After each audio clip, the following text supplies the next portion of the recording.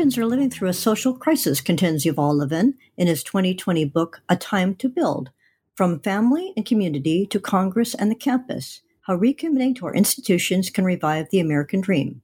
In Levin's view, acrimony reigns in the media, both social and traditional. Public discussion of crucial policy matters has degenerated into finger-pointing. Congress is more of a platform for demagogues and a workplace for serious legislators who put the national interest above their own personal brands. Donald Trump is a classic example of this performative style of politics. Church attendance and other forms of worship are in decline. Academia is awash in identity politics. Even questions of what constitutes a family are in dispute. Meanwhile, our major social institutions, in past decades the bulwarks of comity and social progress, from universities to government at every level, from the Boy Scouts to the Catholic Church, to public radio to Hollywood, have been tarnished by scandals from college admissions ones to those related to sexual abuse or harassment. The federal courts have been politicized by both sides. And if things were not bleak enough, we are in the midst of a pandemic and consequent economic catastrophe. Depressed yet? Take heart, readers. Levin's book charts a way out of this mess, as the title suggests. Or do you even agree that things are as bad as Levin paints them, or that a renewal of American institutions is the way forward? Let's hear from the man himself on the moral state of the nation, and let's get the lowdown on why he thinks institutions, troubled as many of them are, can rise from the ashes and why we, as a people, desperately need them to do so. Give a listen. Hello, everyone. My name is Hope J. Lehman, and I'm one of the hosts of the New Books Network. I'm talking today with Yuval Levin, the author of the 2020 book, A Time to Build, From Family and Community to Congress and the Campus, How Recommitting to Our Institutions Can Revive the American Dream.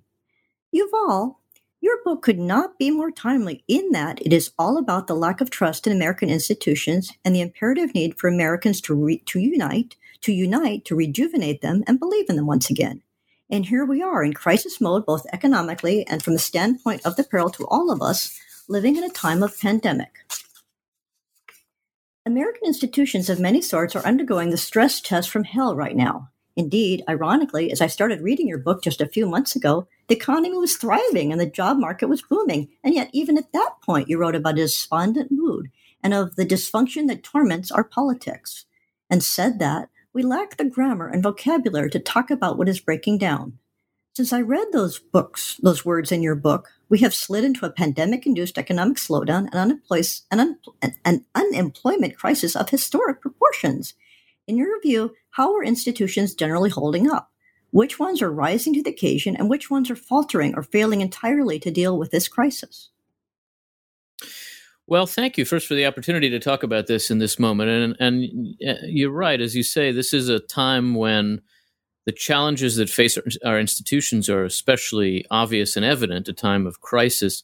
The book is written before that crisis, in a time when seeing the trouble with our institutions took some real work, or at least understanding the challenges we were facing through the lens of institutions took real effort. I would say in some respects, the pandemic crisis and the economic crisis that's following it that we're seeing now are actually bringing some of us together in ways that might help with some of the social challenges that we've confronted, or at least some of our institutions are clearly rising to the challenge. We can complain all we want about politics, but in a lot of ways, our government is actually mobilized pretty effectively to deal with this problem and is continuing to do that. A lot of our private economy and civil society have also mobilized in some impressive ways. People have been willing to put their lives on hold for what is effectively a social calling. And so I think there is some good news in what we're seeing in response to the pandemic, but there is also the simple fact that when we approached this crisis, when the virus confronted our society to begin with, we already were facing weakened social connections, weakened interpersonal institutions, from the family and community and religion all the way up to our political life. And there's no doubt that has meant that we entered this period with low levels of trust in one another at some level, and especially in our leaders, and that those low levels of trust have meant that things have not gone as smoothly as they might have in our country, and that we have a lot of trouble knowing where to put our confidence, knowing who to take seriously, knowing what guidance to follow and what to ignore.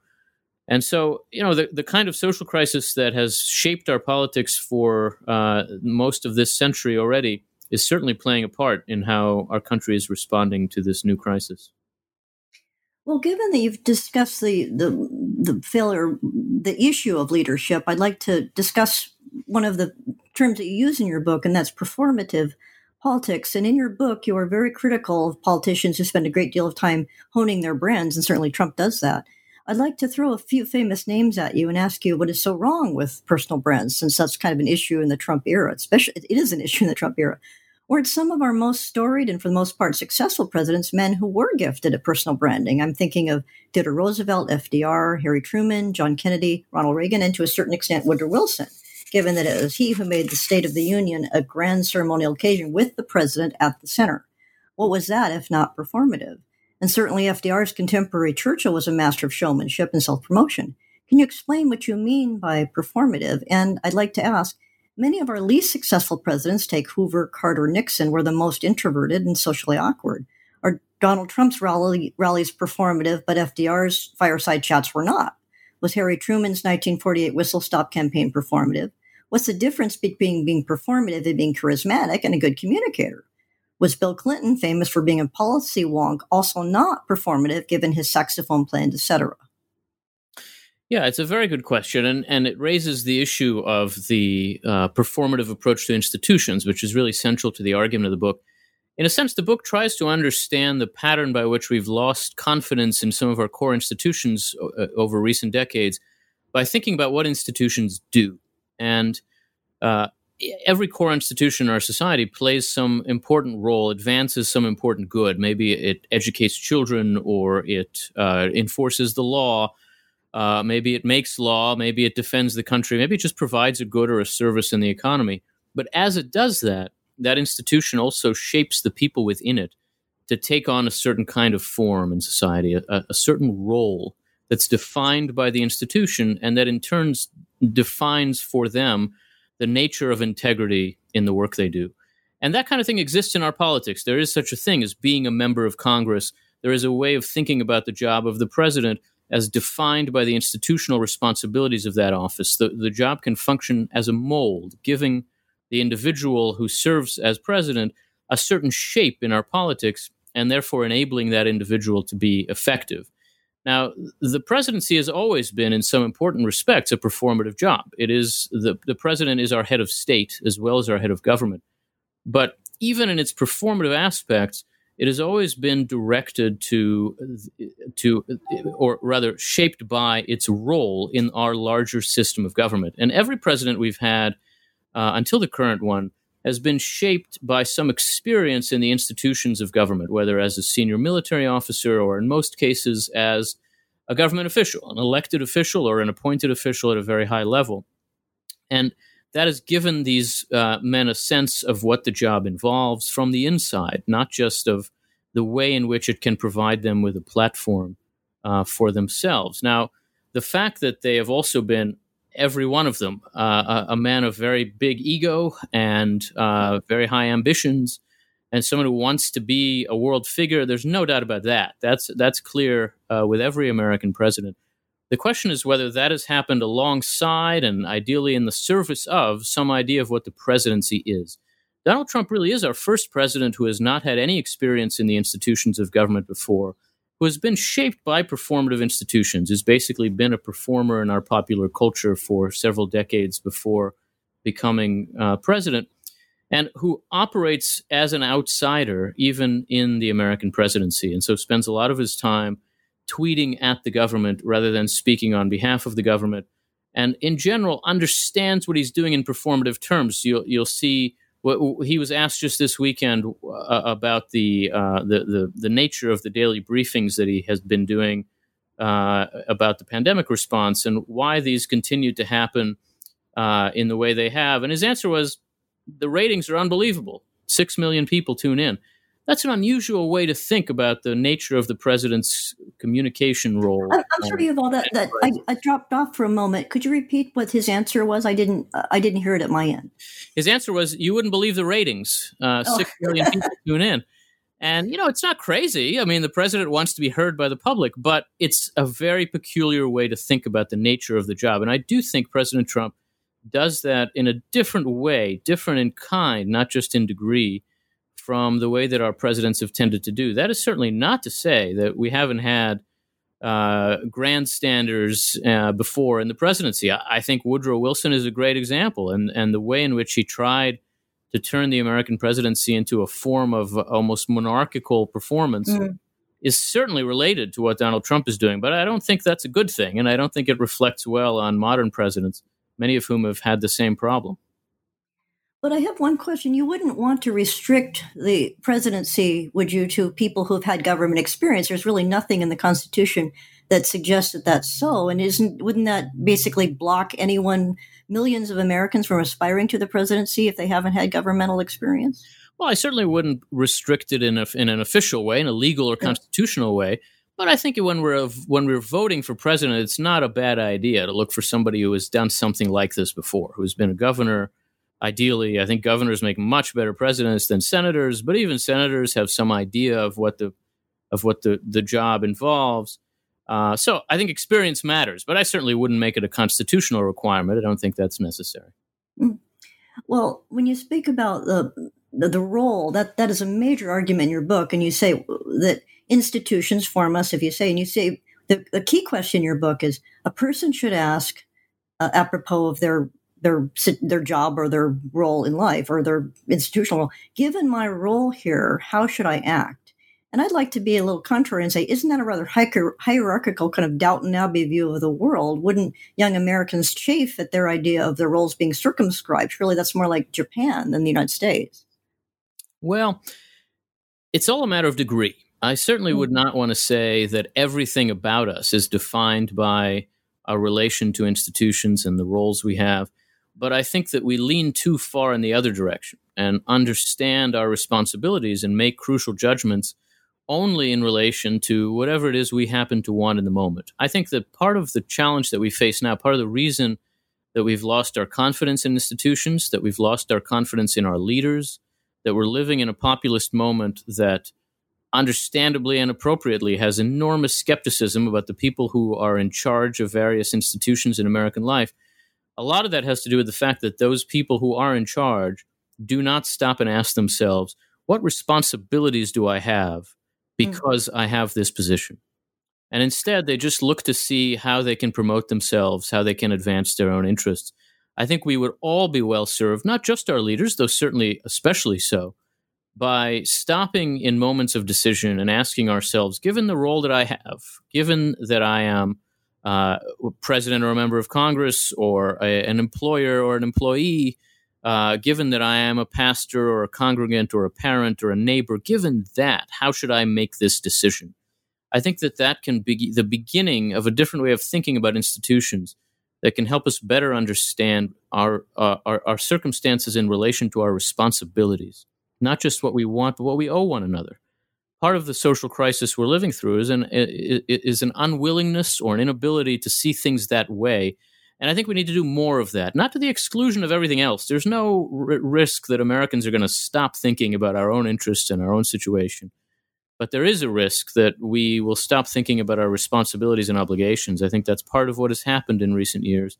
And the book tries to push back against that some.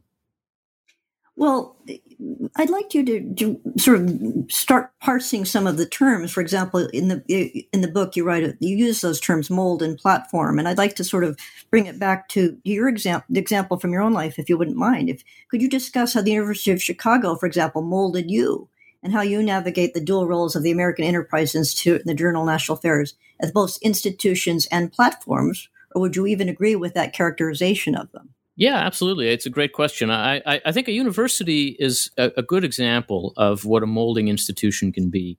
It can inspire you with a sense of what its purpose is that then helps you think about what your purpose is. So that if you devote yourself to a life of learning, if you become a professor, an academic of some kind, then you're in a position where your job is to advance the search for truth through teaching and learning. And that gives you some wonderful things to do. You can work with students, you can do research, you can write, but it also constrains what you do. It means you're not just an activist, you're not just a political actor, you're not just there to impose your views on other people, you're there to advance the search for knowledge by teaching and learning.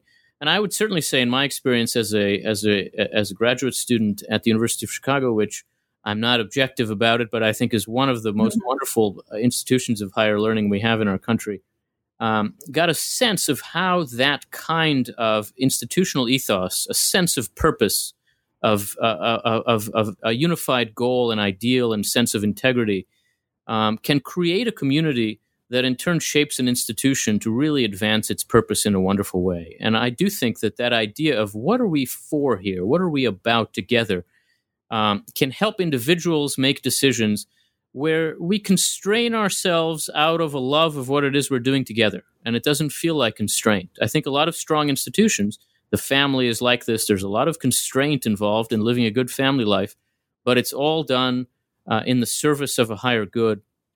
And certainly anywhere you work, I mean, I work at a think tank where it can be very hard to draw the distinction between building your personal brand and advancing some common mission, because a lot of what you do is write and speak and engage in interesting interviews like this. And a lot of that can feel like, well, this is just about me trying to sell my arguments or my brand.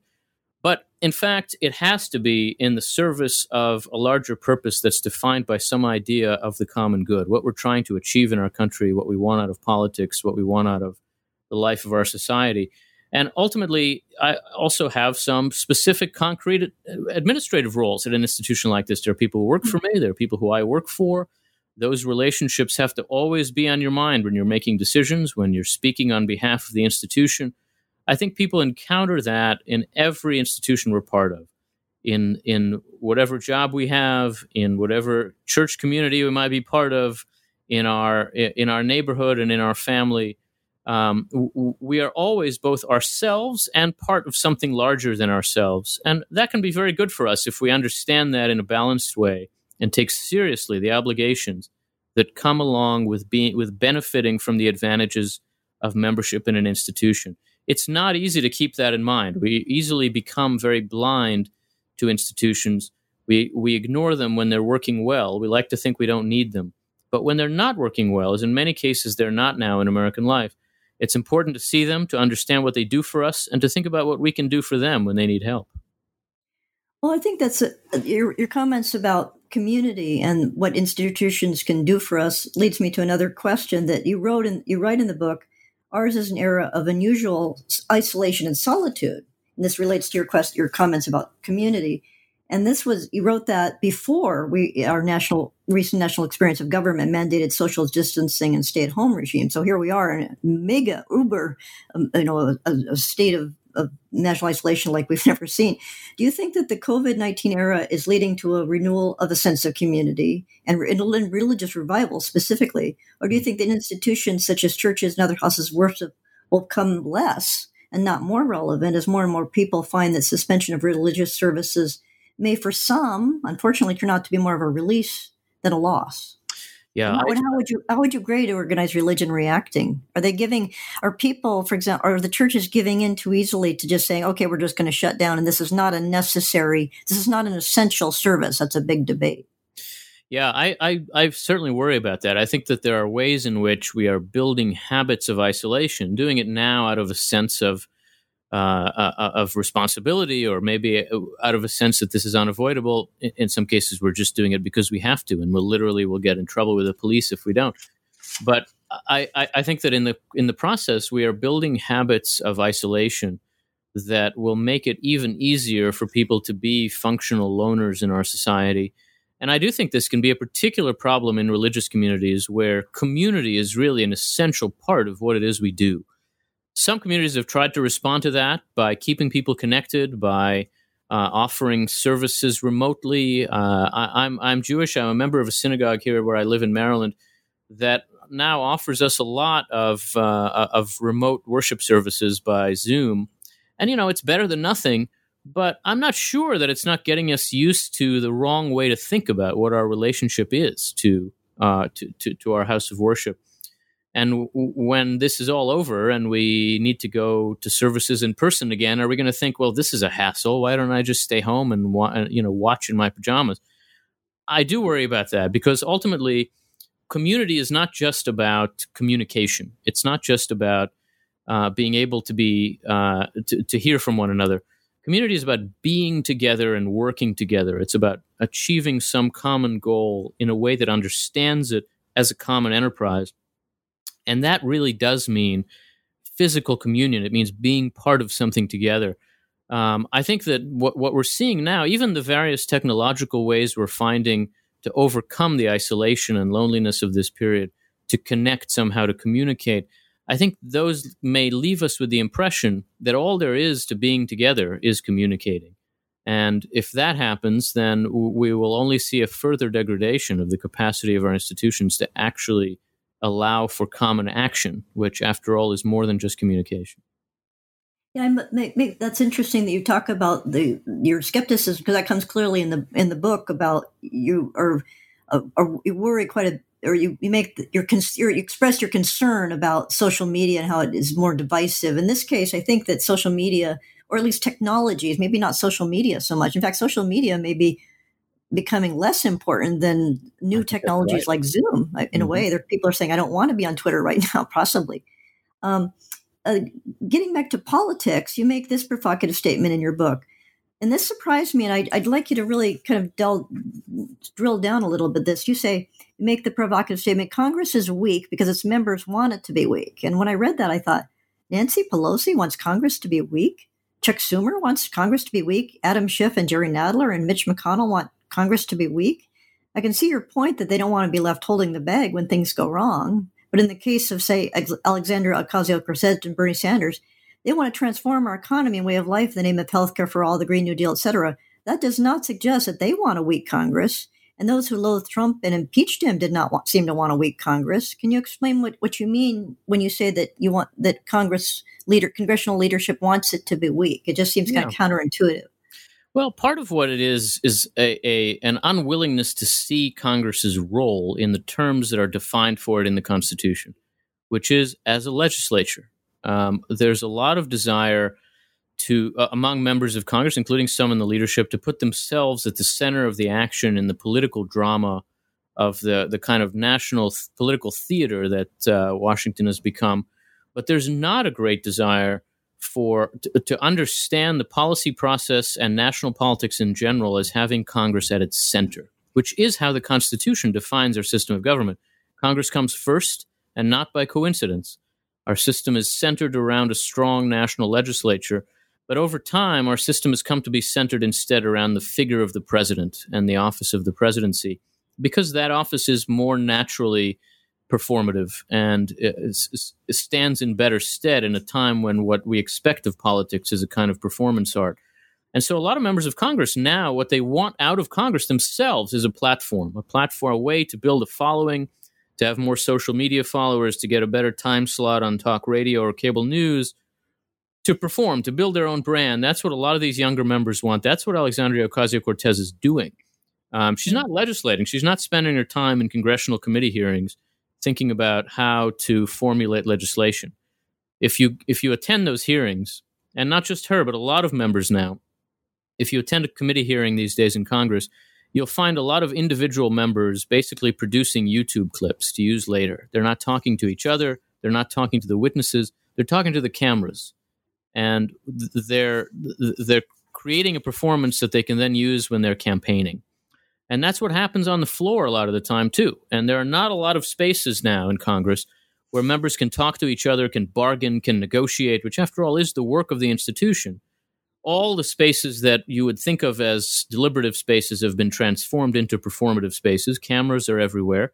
And that means that all that the members are really doing is a kind of performance. Transparency that becomes this total means that there's no difference between the inside and the outside. Congress doesn't think of itself as having a job to do other than commentating on the president and on politics the way everybody else does.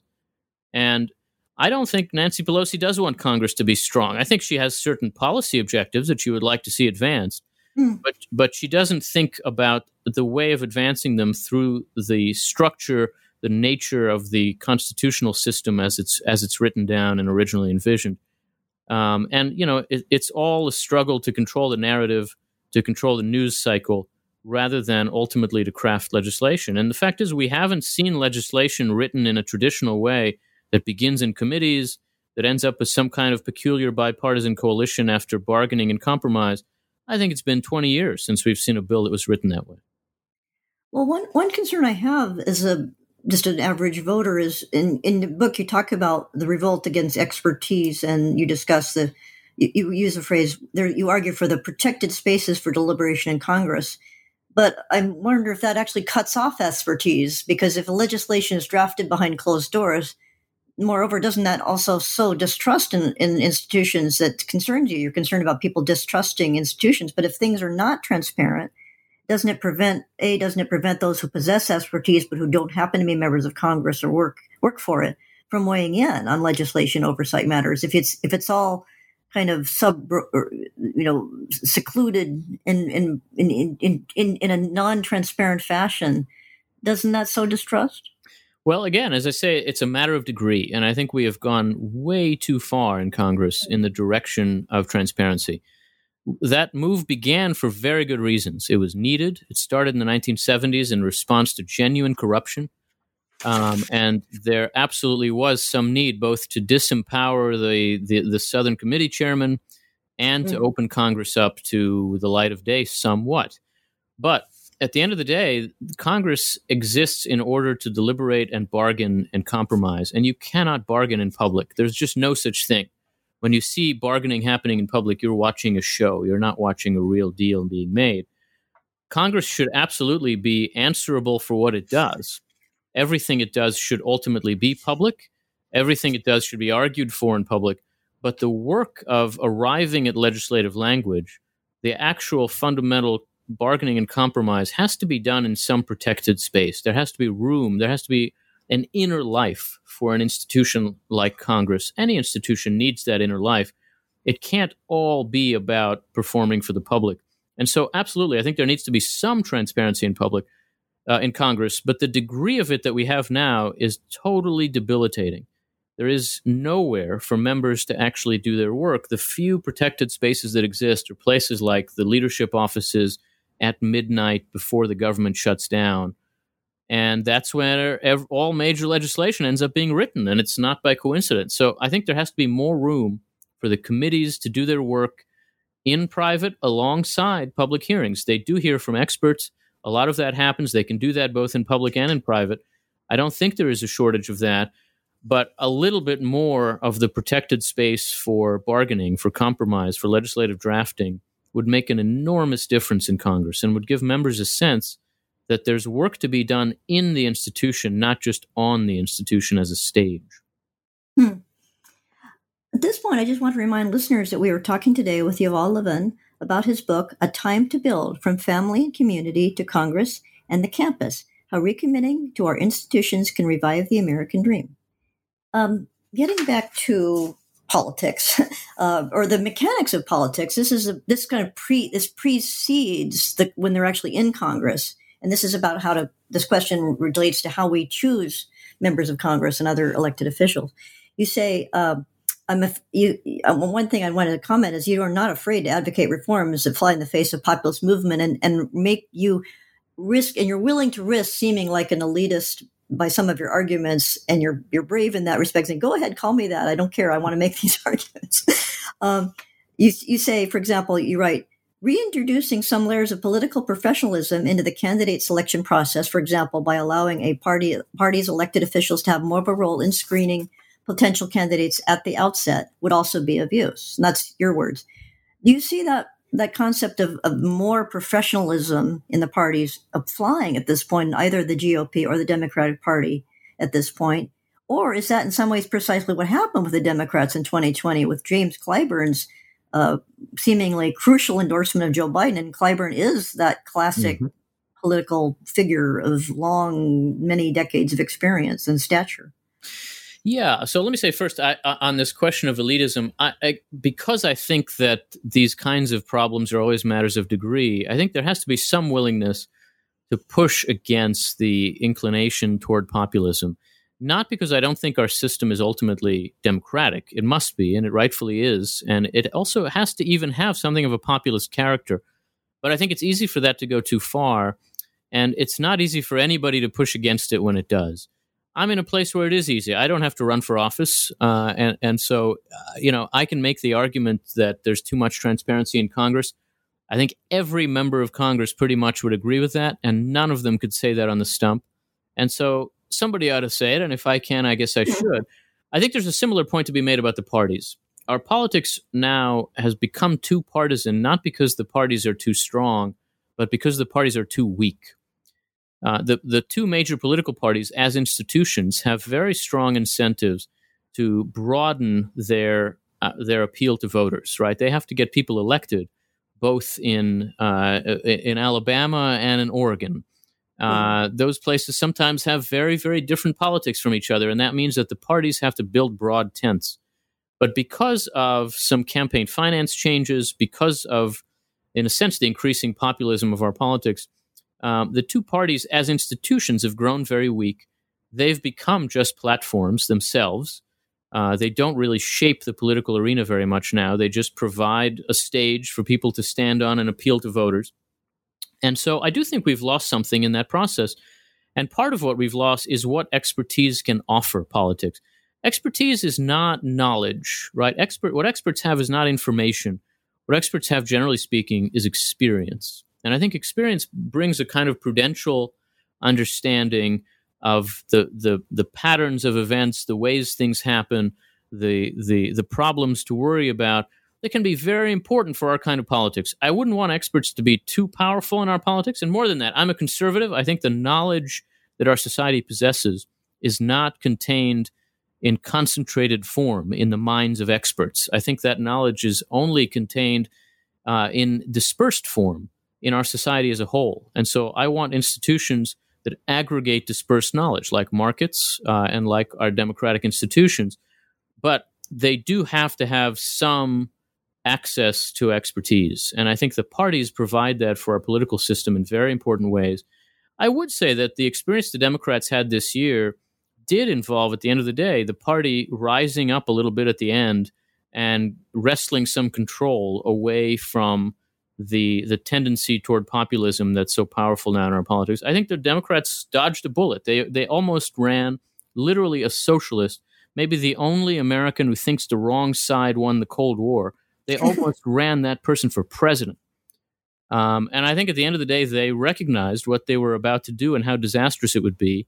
And the party did take some action to try to change that, with some trusted voices speaking up and some voters who were inclined to think more concretely and prudentially, ultimately taking control. I don't think they've ended up with a great candidate, but they've ended up with somebody who's a lot better than Bernie Sanders would have been. I do plainly and openly wish that something like that had happened on the Republican side in 2016. I think we would have ended up with a better president. And so I think there is a role for the parties, and there is a role for expertise. A role, right? A supporting role, not a leading role. But we can't do entirely without it. And that's part of what this book tries to do. It's conservative in that sense, too. It argues for balance. And balance doesn't mean that we have to turn everything around. It means we have to push against where we're leaning too far. Well, apropos of the populism, you write in the book, the past decade has seen the rise of pop-up protests, which can be massive and yet are evanescent and leave behind little of consequence. Now, this is a long question again, but I'm going to say, isn't it true, though, that even though the Women's March of 2017 has faded, the Women's March after that has faded in importance and become riddled with backbiting and race over class and backbiting over race and class divisions, it also led to a huge turnout of female voters in 2018 that in turn led to the Democratic takeover of the House of Representatives and a record-breaking number of women elected or reelected to the House. Moreover, and this is, again, you're skeptical of mass movements, but I'd like to just put this out there. Occupy Wall Street led to the current focus on income inequality, which is now being studied at institutions like think tanks and universities, which are funded by other institutions like government and foundations. Couldn't protests therefore be seen as allies of institutions? And don't pop-up protests and mass demonstrations lead to the kind of character formation that you advocate? After all, it takes qualities such as perseverance and dedication to build mass movements. Yeah, absolutely. I'm in a sense drawing a distinction between pop-up protests and mass movements. I think mass movements have been enormously important in American political history. And it is absolutely true that mass movements, even mass protests, can drive political change. But I think the core model example of that in our modern history is probably the civil rights movement of the 1950s and 60s, which was not just a protest movement. It was deliberately pointed at institutions. Its goal was to demonstrate electoral strength. It was to say, we can bring 1 million people to Washington, and we're also going to bring them to the voting booth. I really don't think that the Women's March after President Trump's election had anything like that kind of effect. Certainly, Republicans did poorly in the midterm elections that followed, and they didn't do well with women. I think you'd find that pattern in midterm elections after most presidential elections. But there was not an institutionalized form of what turned out in the streets in those women's marches. And look, those marches were just, I'm serious. I mean, they were ephemeral from the outset. They were purely performative. They were purely expressive, and then they just disappeared. They weren't really trying to establish anything. And so, I don't think that ultimately they're a model of how you translate political energy into institutional action.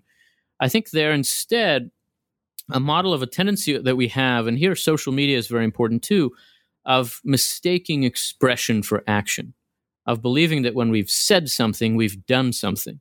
And it's just not true, right? So a lot of the kind of online activism that you find in this era of social media basically involves proving that you're on this side or that side, whichever side your friends want proof that you're part of, and expressing the view that everybody else expresses, and then sitting down or doing something else.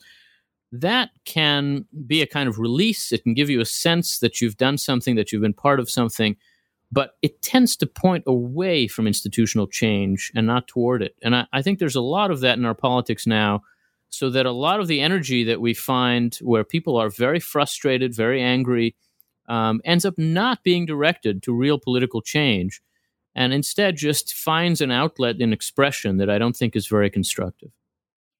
Well, you mentioned the civil rights movement, and I'd like to connect that to your belief in the importance of institutions. The civil rights movement, of course, was the backbone was the Black church, and also could you discuss the role of advocacy organizations too, such as the NAACP and the Southern Leadership Conference, and yeah, I think they had an enormously important role in translating frustration into action, and in establishing goals and priorities, so that when the civil rights movement turned out on the streets in Washington or in southern cities, they knew what they wanted. They had a goal, a specific purpose, whether that's a piece of legislation, whether that's a change in policy. That was what they were after. And that often is much harder to see now in the kinds of mass movements that we have, even when there is the pretense of a political purpose. I would say, for example, the Green New Deal is a performative and not a substantive political idea, right? It's completely unconnected to the actual empirical reality, the world we live in. It is a way of saying something, not a way of doing something. And I think in that sense, it forgets some of the most important lessons of the civil rights movement, which connected a lot of different kinds of institutions, as you say, and which ultimately tried to bring change about by working both without and within the institutions of our society. It had a tremendously sophisticated recognition of what those institutions were and what they did. I think a lot of the political movements that we see in our country now would benefit from that kind of understanding, rather than seeing themselves fundamentally as there to channel people's frustration and express it, be heard. That's important, but it's important as a middle step, not a final step. I think we even find that in the way that people in our politics think about their own role as politicians. So where it might have been the case that people would seek a microphone in order to get power and then advance change, we now find a lot of people seeking power in order to get a microphone and using Congress as just a step up to a Fox News show. I think that's just a distortion of what our political system is for that's really characteristic of this moment. Well, in terms of what people believe in, you use the phrase. This is kind of interesting to me because it's sort of a religiously hued or influenced terminology. You use the phrase a posture of submission, and that seems to me a little problematic in a vibrant democracy because submission does not indicate to me action or vitality. It's a very sort of passive mode. So for those among our listeners who are not religious or who are otherwise uncomfortable with such phraseology, could you explain what this would entail and give a concrete example of an institution that demands such admission and what a person connected with such an with such a position in an institution gets? And for example, you write in the book, subsuming individual ambition in institutional ambition and directing it accordingly. And isn't there something fundamentally alien to American life in this term? You also use the word devotion. Could you explain what you mean by those words to those who don't share your religiosity? Yeah, I don't think they're alien to American life, though I do think they're unfamiliar to our secular popular culture. So I agree with you entirely that these terms do have religious roots, Jewish and Christian roots, and that to fully understand them, I think you have to see that subsuming your own ambition within a broader common ambition is not ultimately a way of denying yourself, of canceling yourself. It's a way of empowering yourself. It does seem to me that precisely by channeling our ambition through institutions of common action, by seeing that in order to achieve what we want in the world, it makes sense to work together with others who want that too and who share that idea of the good. By doing that, we can advance our own idea of the good much more effectively. Certainly, that pushes against our individualism. And this is a book that pushes against our individualism. But I don't think that individualism is the sum total of the American character. I think it is one important piece of the American character, and that another important piece that has always been there as part of who we are as Americans is an institution-building attitude that sees the importance, the value of common action, and that understands that through the ideal of institutions in a free society, not by doing what we're told, but by gathering together to achieve what we want with a group of others. You know, Alexis de Tocqueville, when he wrote about America in the 1830s, had this joke where he says, if you get 4 Americans together, they'll elect a treasurer. There's a truth in that, or at least there has been, a sense that we as Americans just tend to organize. We tend to build things together. And, you know, as the West is settled, you find institutions cropping up just as quickly as agriculture cropped up. And as Americans advance into new frontiers, we've always tended to bring this tendency to build institutions with us. I think we have lost something of that tendency now. Not entirely, but too much so. And part of what this book tries to do is remind people that this too is part of our character, that we're not just purely individualists, that freedom doesn't just mean doing anything you want, but rather freedom means closing that distance between what you want to do and what you ought to do. And that's what our institutions do for us. It's certainly not the simplest kind of liberal freedom, and I think it does require some grounding in our religious traditions. But our society and our culture certainly have that grounding. Well, one question I had about the group ethos versus individualism is that when I returned to graduate school in my 40s, I believe that the millennials were very group oriented, and yet they're also not institutionally oriented. Can you address the mixture of beliefs in that cohort? Because they're a pretty big cohort. They're the largest cohort. Yeah, I agree with you, and I think that actually has a lot to do with this waning of our idea of institutions, so that the way in which younger Americans now tend to be group oriented is very expressive. I think you find that in identity politics. You find that in the forms of political engagement and social engagement among younger Americans. I think their intentions very often are quite good. I frankly think everybody's intentions are good.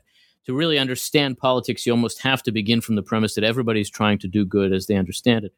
But that they do incline to want to advance some idea of justice, but that idea, as they've received it from our culture, is very expressive. It's all about affirming who you are and not enough about becoming a better person. And that difference, the distinction between whether our institutions are there to form us, to help us become equipped for freedom, or whether they're ultimately there to display us, to liberate us, to allow us to be who we are and express ourselves, that difference is on the one hand a kind of left-right difference, but I think that it is also now evident as a generational difference where younger Americans are very drawn to an idea of social life in which expressing yourself and being yourself is the essence of being a free person. I think there is an older idea of what freedom means that ought to be recovered in our society. And a lot of the work I do, frankly, is about that recovery. Well, how would the millennials' emphasis on being what I want, as Robert George often says, if it feels good, do it? How is that different from the baby boomers' hippie kind of in the late 60s narcissism and self? Well, if it feels good, do it is literally the motto of a certain kind of baby boomer narcissism. And so in that sense, it's not all that different. I think that the boomers express those views against the background of a culture that was still very rooted in a more traditional understanding of freedom and of institutions and an American way of life. They were rebels. By this point, that rebel view is the dominant view.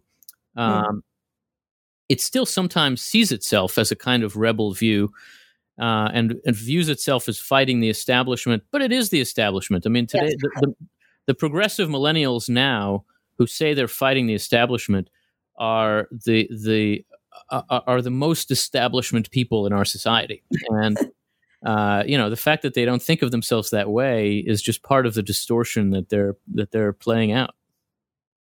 Well, in terms of what they would consider the establishment, that brings me to the question of the leading sort of like poster boys of the establishment. So do you have any comment on how the following people are leading their respective institutions?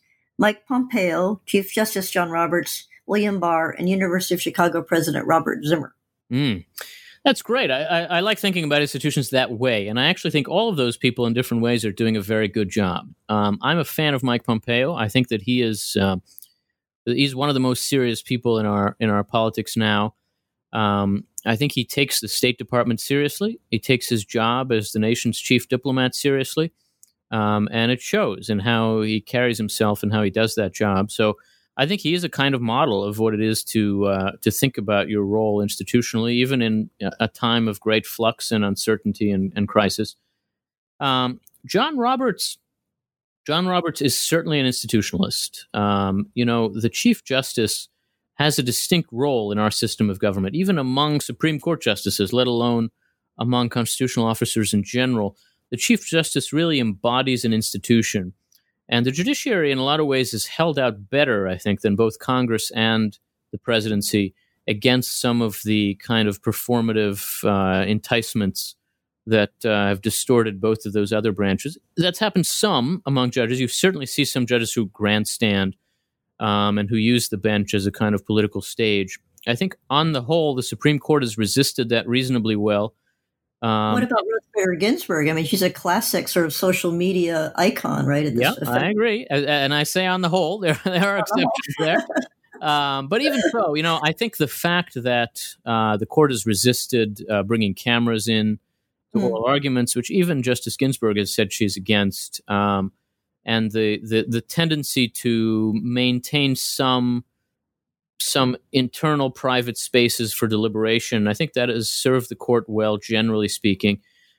Chief Justice Roberts is not my favorite of the justices in terms of a judicial philosophy. I think Justice Alito is basically the beau ideal of a judge, and he certainly doesn't always agree with the Chief Justice. But I do think that the Chief Justice is a model of an institutional leader, and that he does well in that role. I have generally the same view of the president of the University of Chicago. He hasn't, again, he's not an ideal president of the University of Chicago from my point of view, but that university has held out against some of the trends that have roiled the academy in general, because it has a very strong internal culture that is a fundamentally academic culture. It's not first and foremost a venue for political activism. It doesn't see itself above all as a place to advance some kind of progressive agenda. That does happen on that campus, but it happens less than in other places, and the leadership certainly has something to do with that. How about William Barr?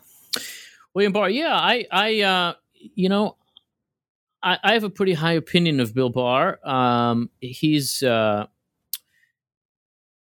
He has an attitude about the separation of powers that isn't quite mine. Barr is a kind of presidential supremacist, and I'm very much, as you'd find in the book, a congressional supremacist. But I think that he takes his job seriously. He's willing to take criticism. He almost seems to relish that criticism. And I think he's generally been willing to take it in the service of a commitment to his role as Attorney General that served him pretty well. I'm sure I don't agree with every decision that he's made, but I think he takes very seriously the responsibility that he has as Attorney General. And, I think he has a lot to be proud of. I think both he and Pompeo are examples of what an executive, a leader in the executive branch can look like. I don't think that President Trump is a good example of that, but I do think the two of them are. Isn't Mike Pompeo also a case of the revenge of the institutionalists, because he's getting so much pushback, and it's almost like the State Department is telling him what your role is here, rather than him trying to act what he believes is the correct role. Well, but I think that in that tension is the right place to be. There is a role for the institution itself to insist on a certain kind of institutional ethic, but that can also easily go too far. And there is a role for the appointed official who runs that institution. This tension is especially powerful in Republican administrations, of course, because the federal bureaucracy tends to be very much on the left. And I think that tension can be healthy. The push and pull tend to balance both sides of the equation, and I think that's on the whole worked out okay. I am not someone who stays up at night worrying about the deep state, and I don't think that the establishment in our society is too strong and is crushing our freedom. I think the establishment is too weak.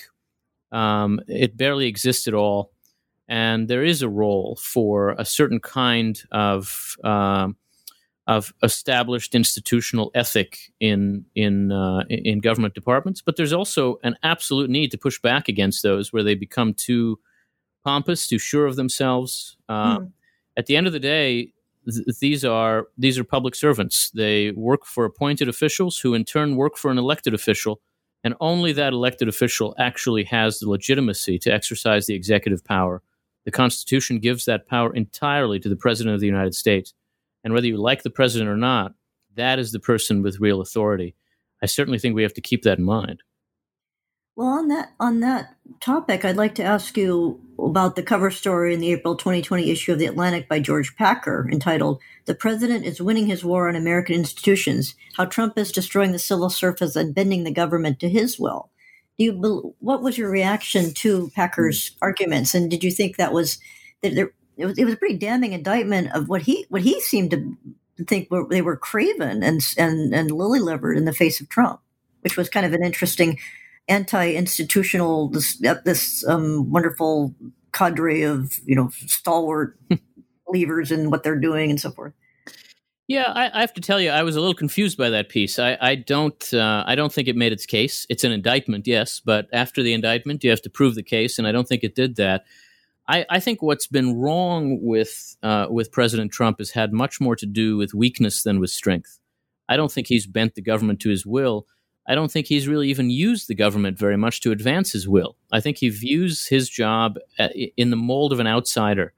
He talks about the government an awful lot, but he has not actually been very effective at using the government. And I don't think he's a very good chief executive. But the upside of that is that he's not a tyrant. I mean, the notion that he is somehow bending government to his will and ending democracy is just absurd. I don't think that case can be proven at all. I think he's got powers that he hasn't used well. I don't think, unlike some recent presidents, I don't think that he has exerted powers that he doesn't legitimately have. I don't think he's gone beyond the powers of the presidency in ways that I think Barack Obama did quite dangerously. Even George W. Bush did in some respects. Donald Trump has not done that. So although there are things to worry about with this president, I really don't think that what that piece argues is one of the things we ought to be worried about. In terms of how Trump relates to institutional players, there's one very prominent one, Anthony Fauci, of long-standing institutional identification with the public health system in the United States. What do you think that he's kind of a second Everett Koop, or how would you compare Koop with Fauci, for example, in terms of Koop was an outsider and really, but had a similar impact, and he was a complete outsider to government, whereas Fauci is a government man from start to finish. Yeah, I think Fauci is very different from C. Everett Koop. I think Fauci is impressive. I got to know him a bit when I worked for George W. Bush in 2005 and 6, and among other things, I was involved in pandemic preparedness back then, but also in some work around the response to the HIV epidemic. And Fauci was very impressive in both cases. He really is an expert. He's an insider in good ways and bad. I mean, his thinking is constrained in the ways that the thinking of insiders often is, but he's also a responsible person, a level-headed person. He brings experience and prudence to bear in ways that I think are actually what experts offer a president. And so, I think on the whole, where there's been tension between Fauci and Trump, Fauci, it strikes me, has been in the better position. I don't think he wants to be the person in charge of making decisions about how we return to economic life. I think he himself believes that there have been times when the epidemiologists and public health experts have been given too much power, and there hasn't been quite the balance that should be struck between economic concerns and public health concerns. Striking that balance is the president's job. And I think the failure to strike it has been a failure of the president largely. So my sense is that the criticism of Tony Fauci has not been really in order. But on the other hand, I don't think Tony Fauci should be making those decisions. I think he should just be informing the process by which our elected president makes the decisions. How do you think Mike Pence, who is a former governor, of course, and a former member of Congress, is doing in terms of navigating the Trumpian waters as an institution? I have a pretty high opinion of Mike Pence, but that said, I think he's been much lower profile than I would have imagined. There are some ways that I'm sure he's exercising influence internally, but generally speaking, he's been willing to step up and kind of defend the team when it's needed. But he doesn't seem to me to be a particularly strong vice president. The vice president easily can become, of course, too strong and overbearing sometimes. But I do think that role has a distinct purpose, and especially in an administration where the vice president has much more governing experience than the president, there are ways in which he could be doing a lot more than he has been. But look, it's hard for anybody to shine and be seen when the president is so good at getting all the attention. And so it may be the case that Pence is doing a lot more behind the scenes than we see, but certainly from what I see, there hasn't been much to that story. Who would you think was a model vice president? Oh, it's hard to say. I mean, that job is so bizarre that finding a model is pretty hard. I think that in some ways Dick Cheney was a very good vice president. I don't know that he was a model vice president in every respect, but I'm not objective, having, as I say, served in that administration. I don't think that Joe Biden really did anything as vice president. Maybe that is a model. Maybe the vice president just sits there and waits. But, I think that we should expect a little more than that. Maybe there are ways in which the older George Bush was a model vice president to Ronald Reagan. But Reagan had such a strong, clear sense of what he wanted out of the presidency and what he was trying to achieve that he was bound to be better at defining the role of his number two than more recent presidents. Well, Yuval, I've taken up a lot of your time. I'd like now to ask you the traditional final question on the New Books Network, and you probably know this because you've been on the New Books Network before, and that is, what are you working on now? Well, it's hard to be working on anything other than pandemic-related writing in the business that I'm in right now. And so I'm doing a fair amount of that. But I'm also thinking about what a next book project could be. I'm looking at various options. I think I'll be doing more writing about Congress, whether that's a book or not, in the coming years, and building on this idea of the need to reinforce our institutions. So my work is certainly going to be building on this book. Well, also too, you mentioned your administrative work, and I just wanted to compliment this new program that you've created at the American Enterprise Institute that has an excellent podcast of its own, which I listened to an interview with you about the Constitution as an institution, which was very interesting. So I recommend that people visit the AEI site and look for the podcast because it's very good. Thank you very much. I appreciate that. We're at ai.org, and you can find a lot of our work there. I also listened to you as well on the Commentary Magazine podcast. You're kind of a guest star on there. So that's very good. So I enjoy that. And also I would recommend to listeners about the book that just Google Yuval Levin's and The Time to Build, and you'll find many, many video and audio interviews in addition to this wonderful one that we've just had. So with that, I will thank the scholar we've been talking to today and also public intellectual we've been talking today, Yuval Levin, author of A Time to Build, From Family and Community to Congress and the Campus, How Recommitting to Our Institutions Can Revive the American Dream. And thank you, listeners. Thanks, everyone. Bye-bye.